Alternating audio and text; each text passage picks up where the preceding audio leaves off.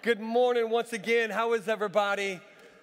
Are we having a good time so far this morning? It's so good to see you. Well, I'm excited about closing this series down today. We've been in an incredible series called Home. We're about to jump into that in just a moment. If you have your Bibles, open your Bibles to Ephesians chapter 6, 1 through 4. We're going to look at Ephesians chapter 6, starting at verse 1. But very quickly, many of you grabbed one of these, or someone handed one of these to you on your way in. It's pretty self-explanatory, but these are creative strategies in giving. Strategeries, y'all remember? Okay, sorry, I was trying to make a joke. Come on, stay with me. All right. No, these are, but you got one of these, and there's just all kinds of different ways to give to our campaign that we're happening. If you have any questions, an email in the back here of Rob. If you have a goat that you're looking to get rid of, we'll take goats, chickens, we'll take it all, okay? Whatever it takes. No goats, no chickens. Sorry, I apologize. Just other things. All right. So anything else on this one, just go ahead and you can email Rob and all that kind of stuff. But that's a really cool thing that we're doing there. But Ephesians chapter 6, we're going to jump into this. Today, we are going to talk about parenting, but also with this kind of really, for all of us in this room, we can benefit, whether you're old and out of kids, don't have them anymore, or maybe you are, single, or maybe you're a kid, or maybe you're going to have, it fits everybody. And there's different styles of parenting.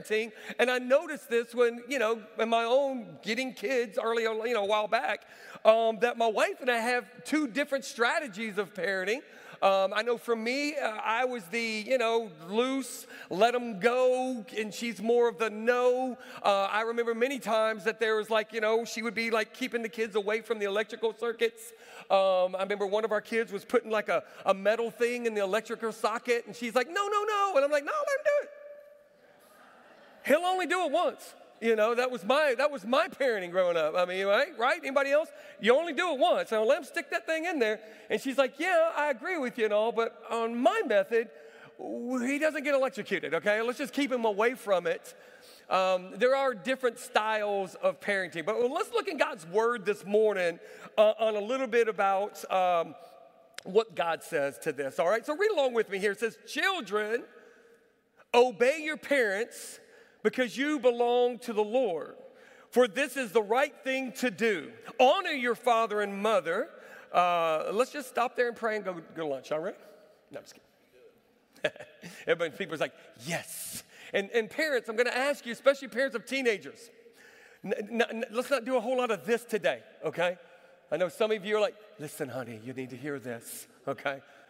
I saw you. Yeah, no, I know. I caught that in my peripheral. No. Listen to this. Keep going with me. Say, honor your father and mother. This is the first commandment with a promise. If you honor your father and mother, things will go well for you, and you will have a long life on the earth. All right? I think that's pretty important right there. Say, hey, you want to live long? There you go. All right? Because your parents will choke you out. All right? But look at verse 4. We go into verse 4. It says, fathers, do not provoke your children to anger by the way you treat them. Rather, bring them up with the discipline and instruction that comes from the Lord. This is God's word here, and we're going to unpack this in just a moment. So pray with me. Father, we love you. God, I thank you for already this morning that we've had when we have been able to just dedicate children to you, and that we take that dedication serious as a church to bring up children to know you. And so, Father, today, as we open your word, as we continue to unpack what it means to honor, what it means not to honor, what it means to be a parent, what it means to be a child, Lord, Father, I pray that you would just lead us, guide us, direct us. Let the words that come out of my mouth today, Lord, let them be your words, not mine. So, Father, we just ask for your blessing this morning. We pray these things in Jesus' name. Amen. So, as we open that up, as we read that, this scripture, there is no age limit, okay, or expiration date on this commandment, okay? I think that all of us, whether how old we are, we never outgrow God's instructions to honor our parents, no matter how old we get or no matter how old we are. But we got to look at what is honor. So let me break down what honor is and what honor isn't, and then I want to give you some practical things that I feel like could help us this morning. Listen, from a study of Scripture, we see that honor refers to recognition. It's recognition of a person due to their appointed status. And because of that appointed status, now what we see is we can show integrity toward that. That is what honor is. In other words, honor your father and mother could be rephrased in recognize the appointed position of your father and mother and show integrity in your actions toward them. So it's understanding that there is a recognizing or understanding that the recognition comes from God. Since a parent's position, father or mother, is appointed by God, there's no exception to the command to recognize that. So bottom line is, therefore, parents don't get honor because they deserve it. They get honor because they are appointed it. Does that make sense? So hang on to that one. So it should be a relief for us to understand that honor is simply a recognition of a person, appointed position, that they have appointed position. That's easier to swallow than obedience, respect, esteem towards someone who sometimes maybe doesn't deserve it. See, this is where we get into the trickiness of honoring mom and dad if you grew up in a situation like mine. This was for something for me that I had to learn and develop and get growing up because I had a father who was an alcoholic drug addict. And then I read God's word over here that says, hey, I'm supposed to honor my father and mother. And I grew up in a situation where there was no real honor there. I didn't want to do that. Now, I'll unpack that here in just a little bit as we look at what honor is not. Here's what honor is not. Honor is not all about obedience here, because when in Colossians 3:20, it says this. It says, obey your parents in everything. Well, that's not necessarily true, right?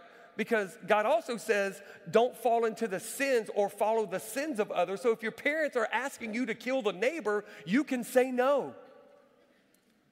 Don't kill the neighbor. Okay? So following them in sin is not something that we were supposed to do. That's 2 Timothy 5:22 says, do not share in the sins of others.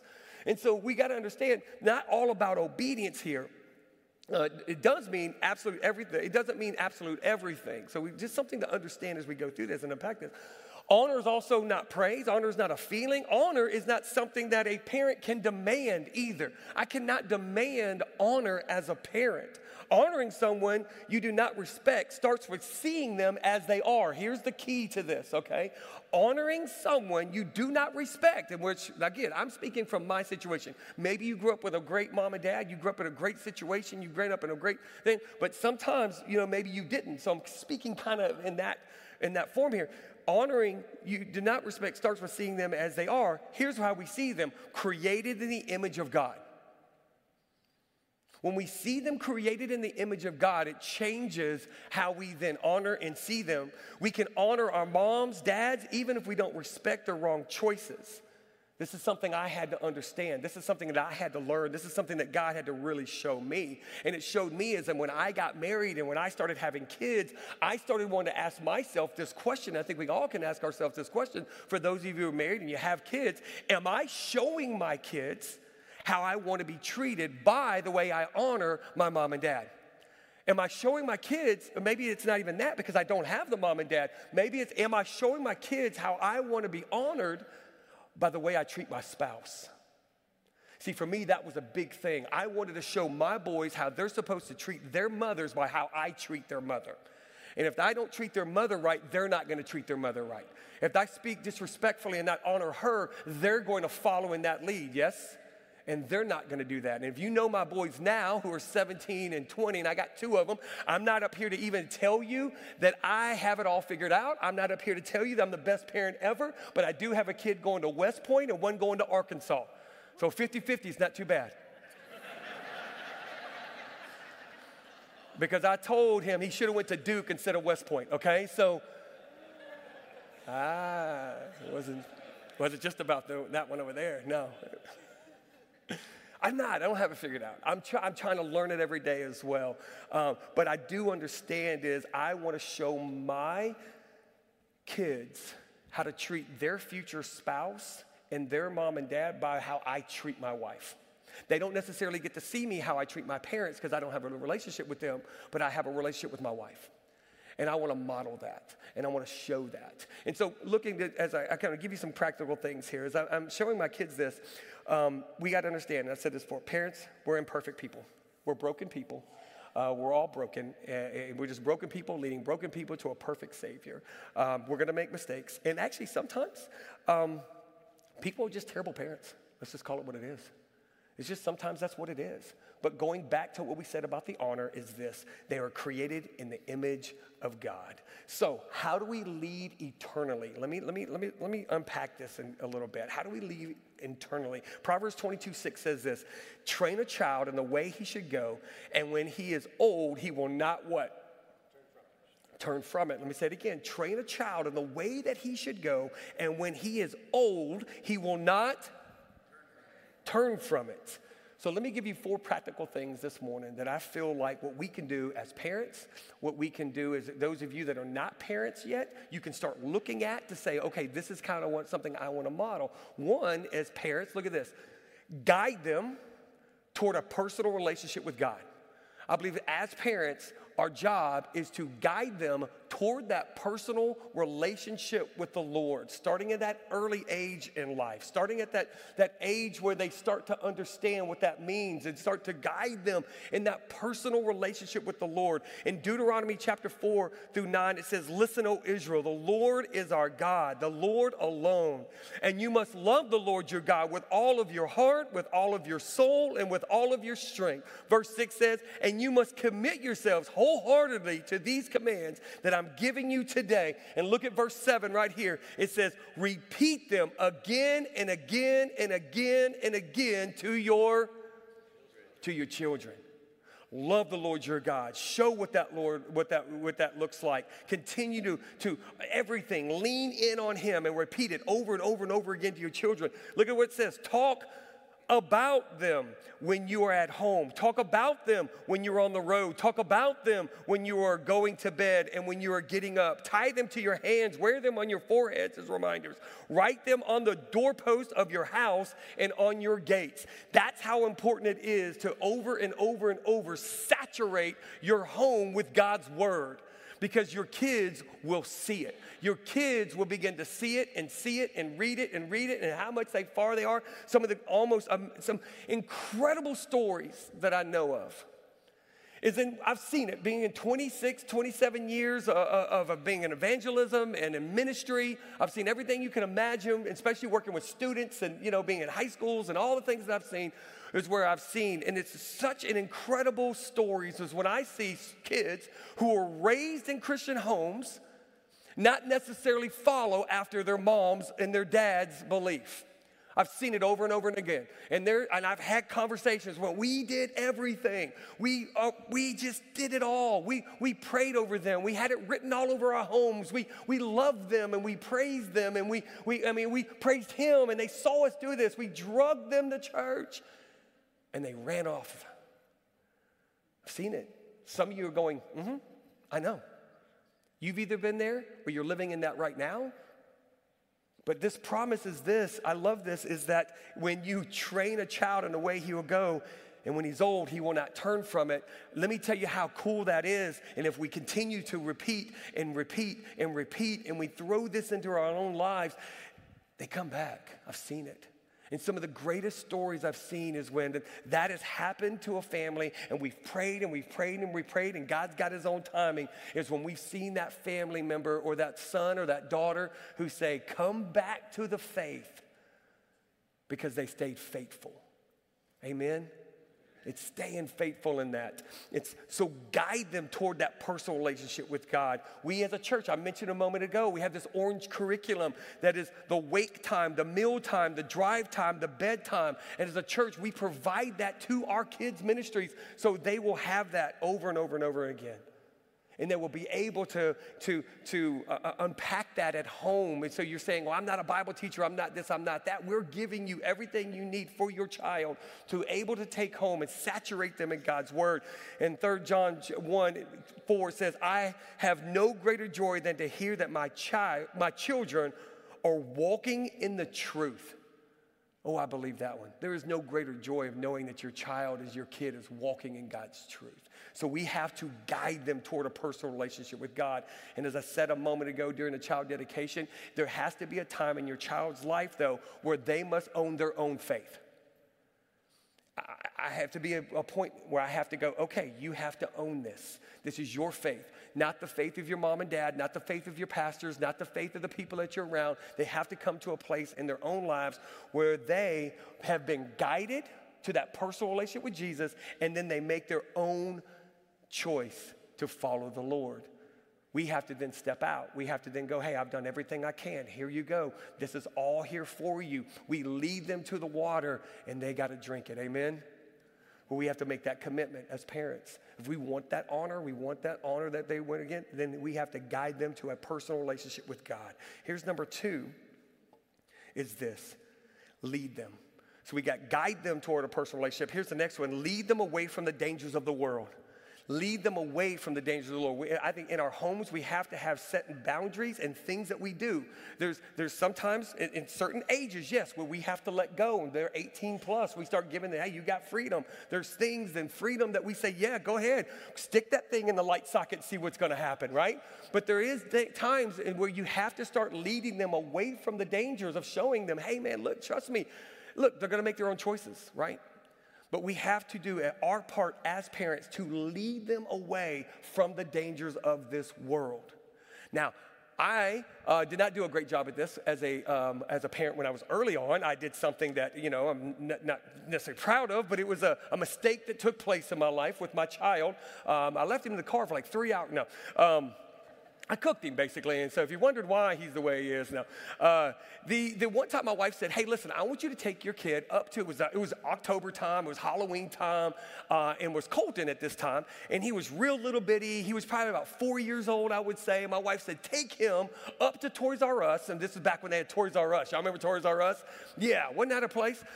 Incredible place, and they would have it all decked out with Halloween costumes and stuff. My wife said, just take your kid down there, buy him a costume, and have a good father-son time. Now, you understand, I did not have a great biblical or a non-biblical example of fatherhood, okay? I did not have that growing up. I did not know what dads do, what they don't do. So a lot of times I was very nervous about taking my child places because I was just nervous and I was scared and I was afraid that one day I would actually go out somewhere. I'm not used to having a kid. I've never had a kid. And I would come home and my wife would go, hey, where are the kids? Man, I left him at Burger King, or something like that. There was a lot of fear there of that. So I didn't know what to expect. And because, again, did not have a great example growing up. She said, just take him there, enjoy this time, buy him a costume. I said, okay, I got this. And she said, just don't leave him there. Okay, I got you. So we go. And we walk in, and they got it decked out. I mean, Halloween thingies all over everything. And Colton walks in and goes, I said, this is cool, huh? He goes, no, this is scary. I said, no, it's fine. It's all not real. And this is my job here as a daddy to go, no, it's not real. I'll show you that it's not real. It's awesome. Come on. He goes, no, just pick me out a Superman costume. I'll be in the car. I said, no. Come on, buddy. Look. And I wanted to show him that this is not real. And I wanted, again, lead him away from the dangers. And I picked up this severed head. Stay with me. I'm showing him it's not real. And so I'm looking at it. I go, look, it's not real. Come touch it. And he's like, nah, man, quit playing with me. And I'm holding it like this, and I'm holding it by the hair. And then I see on its ear, it says, push me. I go, oh, look, it does something. So I said, come here. He goes, okay. So now he's, yay. So he walks up, and I go, I don't know what I've never done. I don't. So I pushed the ear. I squeezed it, and it goes, come closer. It talked. I said, it's talking. My kid is going, this is not cool at all. And I'm like, look, it says come close. Come closer. And it had this British accent. I go, look, it's from London. And so Colton's walking up. Now, again, let me preface this with this. I had no idea what this thing was going to do. I had no idea. I just was a new father. I'm trying to figure this out. I want to show him that it's not real and none of this is real. And we're just going to get a Superman costume and leave. But this thing is talking now, so it's pretty cool. So I'm like, come closer, come here. So I'm walking toward him, and he's like, dude, this ain't cool. All of a sudden, out of nowhere, the jaw drops off the face, and the tongue shoots out of the mouth. hits him in the forehead, and this thing goes, I had no clue. I'm like, no! And he goes, nah! He starts screaming and takes off running through Toys R Us. Now he is gone. So now I'm like, oh great, I'm gonna lose my kid, here we go. So I start chasing after him to get him back. But I forgot to put down the head. So I'm like running, go, Dad! And so I'm running. I got the head in my hand, not paying attention. I got the head in my hand. He's taking off. He would look back at me like to go, Dad, and see me with the head. Now he thinks I'm chasing him through Toys R Us with a severed head. Other parents are going by in their baskets going, leave that kid alone, man. I'm like, ah! I realized I got it. I threw it in Toys R Us. He dives into like the clothing rack thing, just goes in there and hides, and you see this little face go, Daddy? You know? And I'm like, I stop. I realize what has happened. I realize I just chased my child through Toys R Us with a severed head, and he's only 4. There's going to be a lot of bills of therapy that's going to happen here. So I'm looking, I get down on my knee, and I'm like, hey, man, I'm so sorry. And he comes, he looks around to make sure I don't have that thing. And the coolest moment is he dives up out of this clothing rack, runs after me, and just jumps into my arms. And I remember having this father-son moment where he grabbed a hold of me and squeezed my neck so tight because he was so fearful of this moment that I put him in. The one who's supposed to protect him, the one who's supposed to be taking care of him, the one who's supposed to be leading him away from dangers. I then brought danger to him, but he knew once that danger was gone, it wasn't what it was. Who did he run to? The arms of his Father. And that's who we run to, the arms of our Father. We run to his arms. We run to him when we go through these things. So one of the things that we do is we need to lead away from the dangers of the world. Look at this verse in Deuteronomy 4:25. It says, in the future, when you have children and when you have grandchildren and have lived in the land a long time, it says, do not corrupt yourselves. Look at this. This is so important. I'm hoping you hear this morning. Do not corrupt yourselves by making idols of any kind. This is evil in the sight of the Lord your God and will arouse his anger. Do not corrupt yourselves by making idols of any kind. Can I just be real with you just for a moment? As parents, we have to ask ourselves this question. What are we putting in our home structure that is number one? What is number one in our home structure, in our life, in our home? Is following the Lord, or are we building idols? And some of you are going, well, I've never built a golden calf in my backyard and worshiped it with my kids. Well, great. But what about your work? Is that becoming an idol?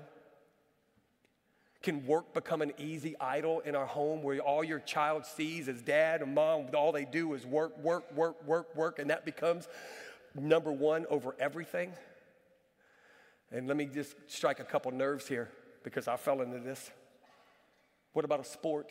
Kid starts playing sports, and that sport becomes number one. That sport becomes the only thing that you focus on and that you gather around, and you miss church, you miss this, you miss that, you miss all these things, and you put sports. What is our kids learning when we say sports become first over God? Let's just be real. And I did it. As a basketball coach, I got a kid playing Division I at West Point, okay? We did it. We at times had to say, wait a minute, what are we doing with this? Are we showing our kid we're more concerned about that? Are we showing our kid that, we had to show that God was number one over those things, work, sports, and even stuff. We can even make just stuff an idol, bigger house, get a pool, get a this, get a that, got a boat, got a motorcycle, got a this. And those stuff can easily become an idol. And we're showing our kids we're worshiping those things and not God. Yes? It's so true. Guide them toward a personal relationship with God. Lead them away from the dangers of the world, the things, idols that are. And that leads us into this third one I'll give you, and I'm about to be done. Let them see the priority of Christ in our life. Let them see Christ is a priority. That leads right into that. And the idols, okay? Lead them to see the priority of Christ in our lives. Even while they, in 2 Kings, even while these people were worshiping the Lord, so they're worshiping the Lord, look what they even did. They were serving their idols. To this day, their children and their grandchildren continue to do this. They continue to do as their forefathers did. We're saying, no, I'm worshiping the Lord. I'm doing the right things, but here's the deal. But I'm still serving those idols.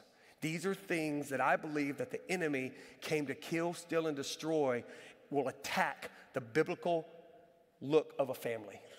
When we're trying to lead them to a personal relationship with God, when we try to lead them from the dangers of the world, when we're trying to lead them to see the priority in our lives, we let things like sports and stuffs and work and all that kind of stuff get in the way. Listen to this. Children learn by watching more than they do by hearing. Would you agree with that? Children learn more by watching than they do by hearing. Oh, and I know this one very well in my life because I know early on I had two little bitty eyes staring at me in Austin traffic. And we were driving, and someone in Austin traffic, because everybody drives so perfectly here, they were little bitty, and I remember this person pulled out in front of us, and I yelled, "You idiot!" And I remember this little bitty voice coming from the back seat. "Yeah, you idiot!" And I went, "Oh, no." Because, see, I have two Holy Spirits in my life.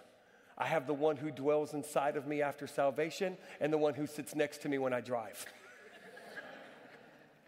Anybody else know what I'm talking about here? Okay, yeah. So I catch this gleam coming from this passenger seat, and I'm trying to change the subject because, I just heard what I heard, and I know her feelings on that, and I know the right thing, and I'm twisting and turning here. So I go, "Who wants to go to Chuck E. Cheese?" I'm getting the kids going, "Yeah, that idiot. Yeah, well, stop with the idiot." And my wife looks at me and says, "Do you get it? They're going to do what you do. They're going to say what you say. They're going to be who you are." And I went, "You're right." And I had to own it. I had to turn around and look at those boys in the face and say, "Hey, Dad is sorry. I'm super sorry. That guy's an idiot." I did not say that. I apologized. I said I was sorry. But it gave me a really good example of I want to lead them to see that the priority of Christ is in my life, in everything I do. I want to make my home a constant source of God's word. And we have to make our homes a constant source of God's word. But one of the biggest killers right now that I see in homes of Christians is apathy. Apathy. I think COVID has brought out apathy in so many of us. I know myself included. Apathy, the definition of apathy is this: lack of concern, lack of emotion, lack of feeling, especially in regards to things of general importance. So whatever's important, if something very important in our lives, that apathy is a lack of feeling, emotion, and those things toward that. So if Christ is a center of my life and I'm apathetic toward that, my kids are going to see it, yes? And they're going to be calling everybody an idiot, and maybe worse. So we have to battle this. We have to battle this. Last thing, and I'm done. So we guide them toward a personal relationship with God. We lead them away from the dangers of this world. We lead them to see the priority of Christ in our own lives, not allowing apathy, not allowing things to creep in, but being showing, because our kids will learn by watching more than they will hearing. And here's number 4, what we can show in our kids' lives, and what I was able to show in my kids' lives was this: show them what forgiveness looks like. We show our kids, or even anyone around us, showing what forgiveness looks like. I think this is one of the biggest things that's happened to me in my life, in my world, when I was able to show my kids and they were able to actually see me forgive my dad, which was one of the hardest things I ever had to do in my life, but was one of the most freedom things that's ever took place in my life. was when I was able, they knew my father, they knew what he was about, they knew the things that I would actually even say about him. I was not honoring him as a person, I was not honoring him as created by God or anything, because I rationalized the situation why I couldn't forgive him. I justified why I couldn't forgive him. I minimized why I couldn't forgive him. But I stuck into this, I will not forgive this man because the things that he did to me. And my kids were watching this, and they were seeing this. And over, I would come and I would see these scriptures that would say this, and I'll give you this one, Ephesians 4, get rid of all bitterness, get rid of all rage, get rid of all anger, get rid of all harsh words and slander as well. And I'll ask her to come out and play real soft so I can close here. Instead, it says in verse 32, be kind to each other, tenderhearted, forgiving one another, just as God through Christ has forgiven you. It says, get rid of all the bitterness, get rid of all the rage, get rid of all the anger, get rid of all the harsh words and the slander. And I know in my personal life, I was not doing this with my children. I was not modeling this to my kids. I was not modeling what this was supposed to look like, because I was so caught up in this. I will not forgive this man. And let me tell you what forgiveness is not, and then I'm going to close. Forgiveness is not pretending that you weren't hurt, or saying what that person did wasn't wrong. That's not what forgiveness is. It is instant gratification. Also, it isn't instant restoration or trust either. Forgiveness is not forgetting also what happened. That's not what it's about. Forgiveness is this. It's releasing that person to God that hurt you. And it's freedom. Forgiveness is freedom from the pain and the bitterness that we hold on to.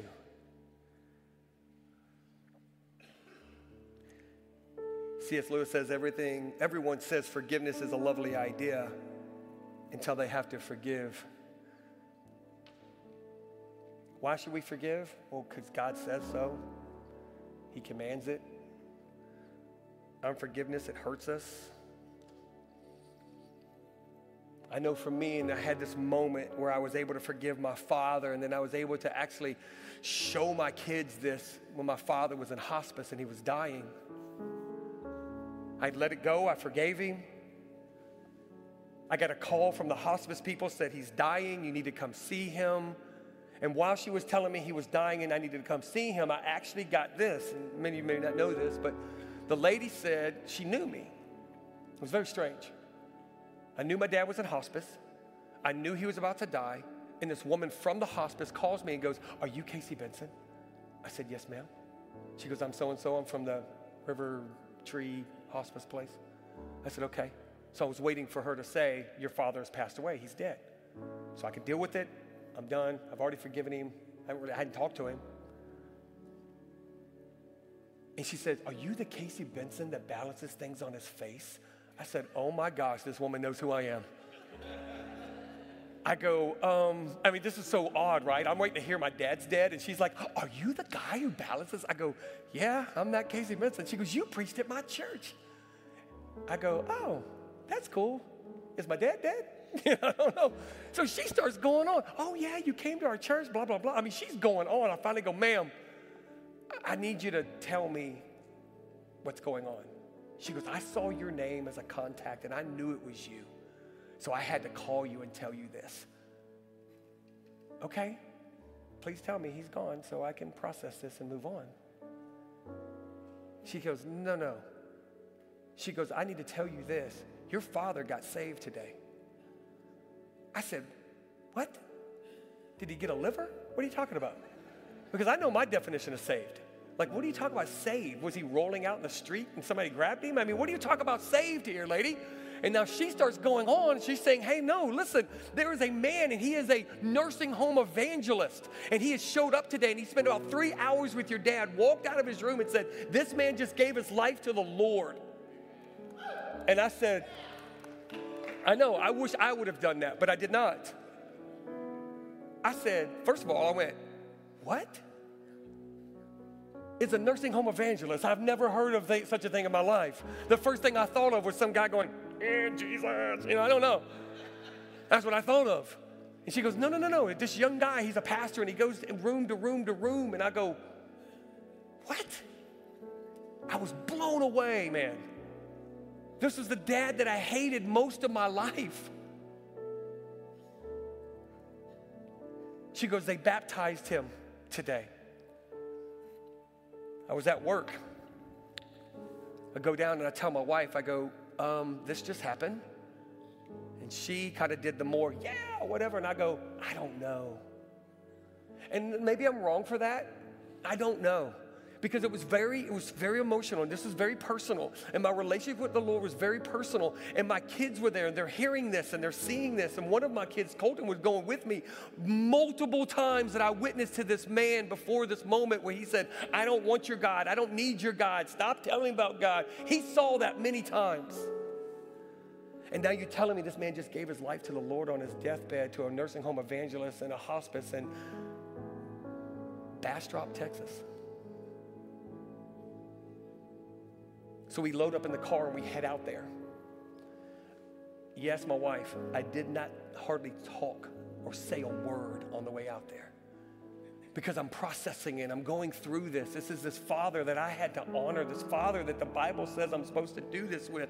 And I'm torn up inside. I know I've forgiven him. I've let that go. But now he's saved. Is it real? Is it true? And I was so worried about that disappointment. I was so worried about walking in that room and just seeing the same old guy. And it just nothing was real and it would just be a disappointment. So I probably put up a wall. But we get there and here comes this lady. Casey Benson. I met the biggest Casey Benson fan, and she just happens to work at this hospice, right? She's, could you sign my book? And I'm like, oh my gosh, what are we doing? I'm trying to keep my head together. She's got my book. She wants me to sign it and balance this. I'm like, shut up. And I go, I'm here to see my dad. Oh, yeah. Check it out. She says, right down there, room 7. I said, well, that's kind of cool. So my wife, my 2 boys, we walk down there. We open that door.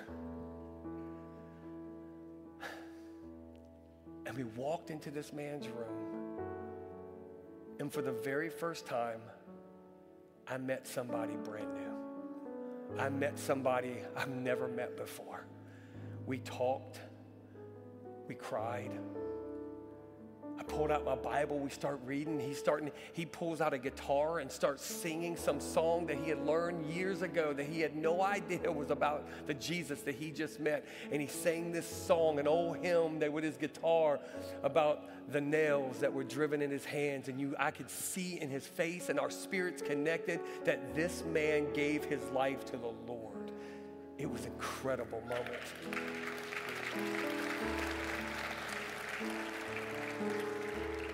We're leaving.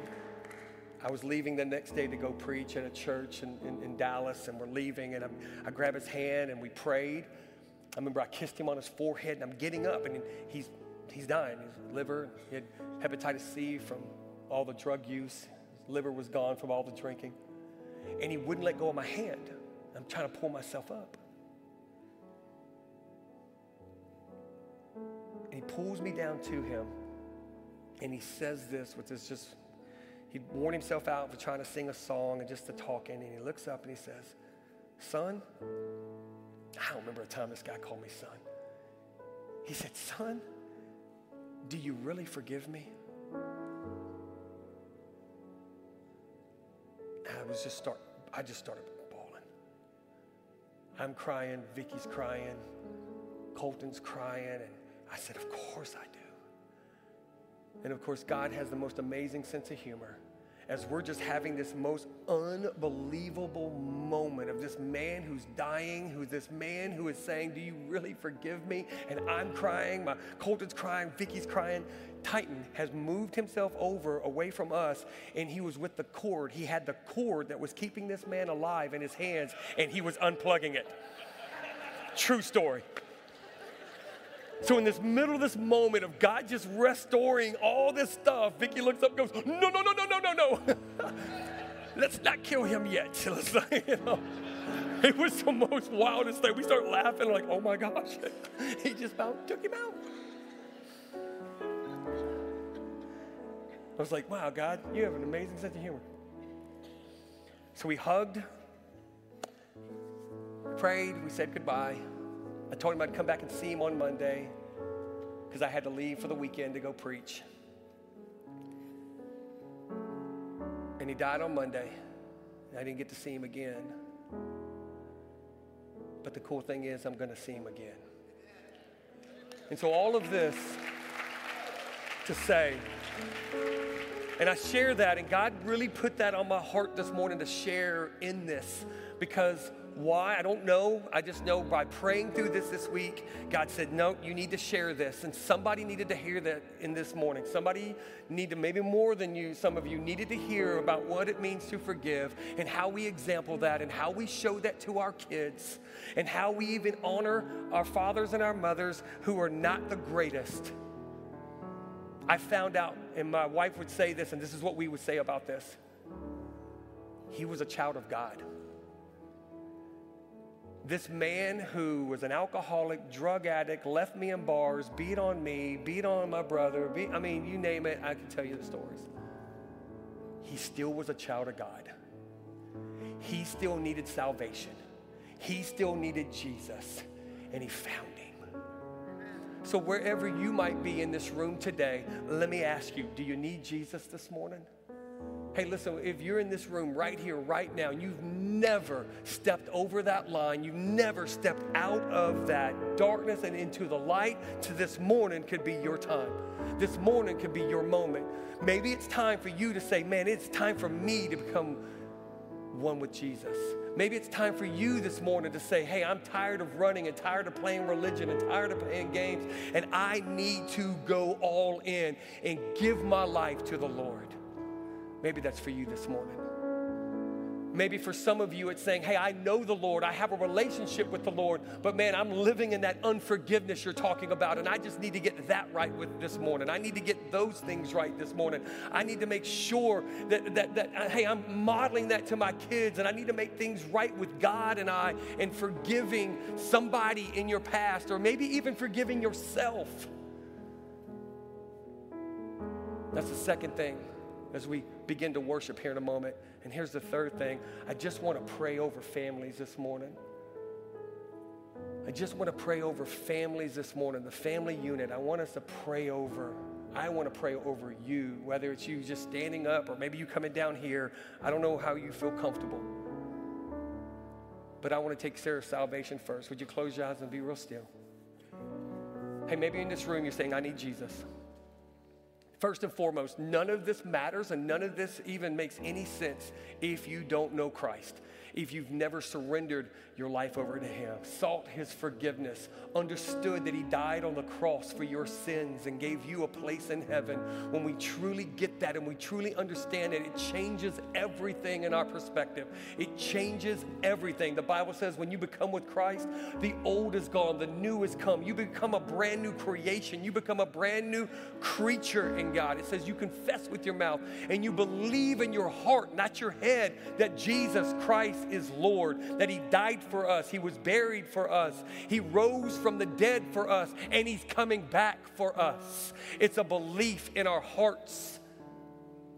It's what my father found 4 days before he died. So I don't know where you are this morning,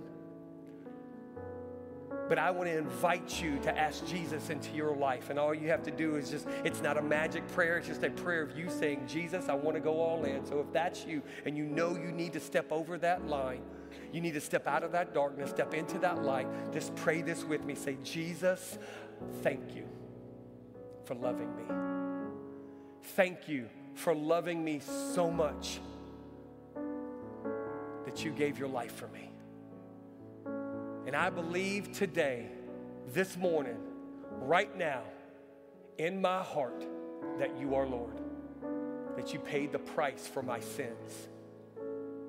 So I ask for forgiveness of all the things I've done. Forgive me, Lord. Come into my heart. Rescue me. Save me. Give me hope. Thank you, Jesus. If you prayed that prayer and you really meant it, during this next song, I will be standing down here. You come find me. The next thing is this. Maybe for some of you, I want to encourage you maybe to come to the altar and pray and get some things, maybe some unforgiveness out of your lives. And the last thing is this. I just want to pray as we sing. is this. I felt the need to pray over families this morning. So if you want me to pray over your family, would you just stand where you are? Or you could come down here. I just want to pray over a blessing over the family unit this morning. So I'm going to pray over the families.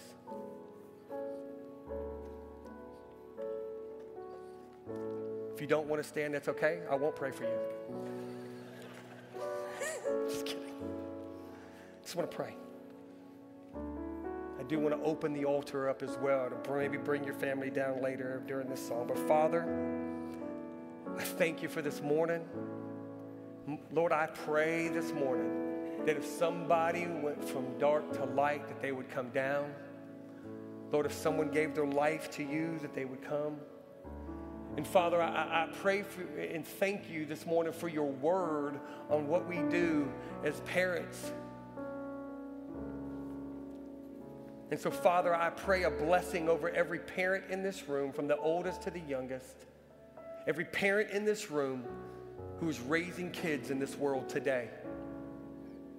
God, that you will help us lead them to a personal relationship with you. Lord, that you will help us lead them away from the dangers of this world. God, that you will help us this morning just model in our homes what having a relationship with you looks like, Father. I pray against those idols and those things that get in the way and that we show is more important than you. Lord, I pray against those things. And God, I pray that we can model and show what real, true forgiveness that you bring. Thank you for forgiving us. And God, I pray we can show that in our homes, that our kids will see it, and they will grow to know you and know what forgiveness looks like. We praise you. We thank you. We give it to you in Jesus' name. Amen. Come on, let's just sing this song right here as we roll out to this morning. But just take this opportunity and come to the altar.